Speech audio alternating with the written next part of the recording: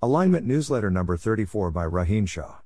Welcome to the Nonlinear Library, where we use text-to-speech software to convert the best writing from the Rationalist and EA communities into audio. This is Alignment Newsletter number 34, published by Rohin Shah on the AI Alignment Forum. Find all Alignment Newsletter resources here. In particular, you can sign up, or look through the database of all summaries. Highlights: Scalable Agent Alignment via Reward Modeling, Jan Leike. This blog post and the associated paper outline a research direction that DeepMind's AGI safety team is pursuing. The key idea is to learn behavior by learning a reward and a policy simultaneously, from human evaluations of outcomes, which can scale to superhuman performance in tasks where evaluation is easier than demonstration. However, in many cases it is hard for humans to evaluate outcomes. In this case, we can train simpler agents using reward modeling that can assist the human in evaluating outcomes for the harder task, a technique the authors call recursive reward modeling. For example, if you want to train an agent to write a fantasy novel, it would be quite expensive to have a human evaluate outcomes, i.e. rate how good the produced fantasy novels are. We could instead use reward modeling to train agents that can produce plot summaries, assess prose quality and character development, etc., which allows a human to assess the fantasy novels. There are several research challenges, such as what kind of feedback to get, making it sufficiently sample efficient, preventing reward hacking and unacceptable outcomes, and closing the reward result gap. They outline several promising approaches to solving these problems. Rohin's opinion: the proposal sounds to me like a specific flavor of narrow value learning, where you learn reward functions to accomplish particular tasks, rather than trying to figure out the true human utility function. The recursive aspect is similar to iterated amplification and debate. Iterated amplification and debate can be thought of as operating on a tree of arguments, where each node is the result of considering many child nodes, the considerations that go into the argument. Importantly, the child nodes are themselves arguments that can be decomposed into smaller considerations. Iterated amplification works by learning how to compose and decompose nodes from children, while debate works by having humans evaluate a particular path in the argument tree. Recursive reward modeling instead uses reward modeling to train agents that can help evaluate outcomes on the task of interest. This seems less recursive to me, since the subagents are used to evaluate outcomes, which would typically be a different in-kind task than the task of interest. This also still requires the task to be fast. It is not clear how to use recursive reward modeling to e.g. train an agent that can teach math to children, since it takes days or months of real time to even produce outcomes to evaluate. These considerations make me a bit less optimistic about recursive reward modeling, but I look forward to seeing future work that proves me wrong. The post also talks about how reward modeling allows us to separate what to do, reward, from how to do it, policy. I think it is an open question whether this is desirable. Past work found that the reward generalized somewhat, whereas policies typically don't generalize at all, but this seems relatively minor. For example, rewards inferred using deep variants of inverse reinforcement learning often don't generalize. Another possibility is that the particular structure of policy that optimizes a reward provides a useful inductive bias that makes things easier to learn. It would probably also be easier to inspect a specification of what to do than to inspect learned behavior. However, these advantages are fairly speculative and it remains to be seen whether they pan out. There are also practical advantages. Any advances in deep RL can immediately be leveraged, and reward functions can often be learned much more sample efficiently than behavior, reducing requirements on human labor. On the other hand, this design locks in that the specification of behavior must be a reward function. I'm not a fan of reward functions because they're so unintuitive for humans to work with. If we could have agents that work with natural language, I suspect I do not want the natural language to be translated into a reward function that is then optimized. Technical AI alignment. Iterated amplification sequence. Prosaic AI alignment. Paul Cristiano: it is plausible that we can build prosaic AGI soon, that is, we are able to build generally intelligent systems that can outcompete humans without qualitatively new ideas about intelligence. It seems likely that this would use some variant of RL to train a neural net architecture. Other approaches don't have a clear way to scale beyond human level. We could write the code for such an approach right now, see an unaligned benchmark from in number 33, and it's at least plausible that with enough compute and tuning this could lead to AGI. However, this is likely to be bad if implemented as stated due to the standard issues of reward gaming and Goodhart's law. We do have some approaches to alignment such as IRL and executing natural language instructions, but neither of these are at the point where we can write down code that would plausibly lead to an aligned AI. This suggests that we should focus on figuring out how to align prosaic AI. There are several reasons to focus on prosaic AI.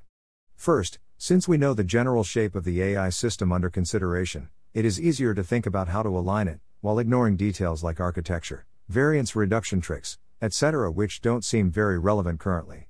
Second, it's important, both because we may actually build prosaic AGI, and because even if we don't, the insights gained will likely transfer. In addition, worlds with short AGI timelines are higher leverage, and in those worlds prosaic AI seems much more likely. The main counterargument is that aligning prosaic AGI is probably infeasible, since we need a deep understanding of intelligence to build aligned AI. However, it seems unreasonable to be confident in this, and even if it is infeasible, it is worth getting strong evidence of this fact in order to change priorities around AI development, and coordinate on not building an AGI that is too powerful. Rohin's opinion: I don't really have much to say here, except that I agree with this post quite strongly. Approval-directed agents, overview, and Paul Cristiano. These two posts introduce the idea of approval-directed agents, which are agents that choose actions that they believe their operator Hugh the human would most approve of, if he reflected on it for a long time. This is in contrast to the traditional approach of goal-directed behavior, which are defined by the outcomes of the action. Since the agent Arthur is no longer reasoning about how to achieve outcomes, it can no longer outperform Hugh at any given task. If you take the move in chess that Hugh most approves of, you probably still lose to Garry Kasparov. This is still better than Hugh performing every action himself, because Hugh can provide an expensive learning signal which is then distilled into a fast policy that Arthur executes. For example, Hugh could deliberate for a long time whenever he is asked to evaluate an action, or he could evaluate very low-level decisions that Arthur makes billions of times. We can also still achieve superhuman performance by bootstrapping. See the next summary. The main advantage of approval-directed agents is that we avoid locking in a particular goal, decision theory, prior, etc. Arthur should be able to change any of these, as long as Hugh approves it. In essence, approval direction allows us to delegate these hard decisions to future overseers, who will be more informed and better able to make these decisions. In addition, any misspecifications seem to cause graceful failures. You end up with a system that is not very good at doing what Hugh wants, rather than one that works at cross purposes to him. We might worry that internally Arthur still uses goal-directed behavior in order to choose actions, and this internal goal-directed part of Arthur might become unaligned. However, we could even have internal decision-making about cognition be approval-based. Of course, eventually we reach a point where decisions are simply made. Arthur doesn't choose to execute the next line of code. These sorts of things can be thought of as heuristics that have led to choosing good actions in the past, that could be changed if necessary, e.g. by rewriting the code. How might we write code that defines approval? If our agents can understand natural language, we could try defining approval in natural language. If they are able to reason about formally specified models, then we could try to define a process of deliberation with a simulated human. Even in the case where Arthur learns from examples, if we train Arthur to predict approval from observations and take the action with the highest approval, it seems possible that Arthur would not manipulate approval judgments, unlike Leike. There are also important details on how Hugh should rate. In particular, we have to be careful to distinguish between Hugh's beliefs information and Arthur's. For example, if Arthur thinks there's a 1% chance of a bridge collapsing if we drive over it, then Arthur shouldn't drive over it. However, if Hugh always assigns approval 1 to the optimal action and approval 0 to all other actions, and Arthur believes that Hugh knows whether the bridge will collapse, then the maximum expected approval action is to drive over the bridge. The main issues with approval-directed agents is that it's not clear how to define them, especially from examples, whether they can be as useful as goal-directed agents, and whether approval-directed agents will have internal goal-seeking behavior that brings with it all of the problems that approval was meant to solve. It may also be a problem if some other Hugh-level intelligence gets control of the data that defines approval. Rohin's opinion: goal-directed behavior requires an extremely intelligent overseer in order to ensure that the agent is pointed at the correct goal, as opposed to one the overseer thinks is correct but is actually slightly wrong. I think of approval-directed agents as providing the intuition that we may only require an overseer that is slightly smarter than the agent in order to be aligned. This is because the overseer can simply tell the agent what actions to take, and if the agent makes a mistake, or tries to optimize a heuristic too hard, the overseer can notice and correct it interactively. This is assuming that we solve the informed oversight problem so that the agent doesn't have information that is hidden from the overseer, so intelligence is the main thing that matters. Only needing a slightly smarter overseer opens up a new space of solutions where we start with a human overseer and subhuman AI system, and scale both the overseer and the AI at the same time while preserving alignment at each step. Approval-directed bootstrapping, Paul Cristiano. To get a very smart overseer, we can use the idea of bootstrapping. Given a weak agent, we can define a stronger agent that happens from letting the weak agent think for a long time. This strong agent can be used to oversee a slightly weaker agent that is still stronger than the original weak agent. Iterating this process allows us to reach very intelligent agents. In approval-directed agents, we can simply have Arthur ask Hugh to evaluate approval for actions, and in the process of evaluation Hugh can consult Arthur. Here, the weak agent Hugh is being amplified into a stronger agent by giving him the ability to consult Arthur, and this becomes stronger over time as Arthur becomes more capable. Rohin's opinion, this complements the idea of approval from the previous post nicely. While approval tells us how to build an aligned agent from a slightly smarter overseer, bootstrapping tells us how to improve the capabilities of the overseer in the agent. Humans consulting HCH, Paul Cristiano.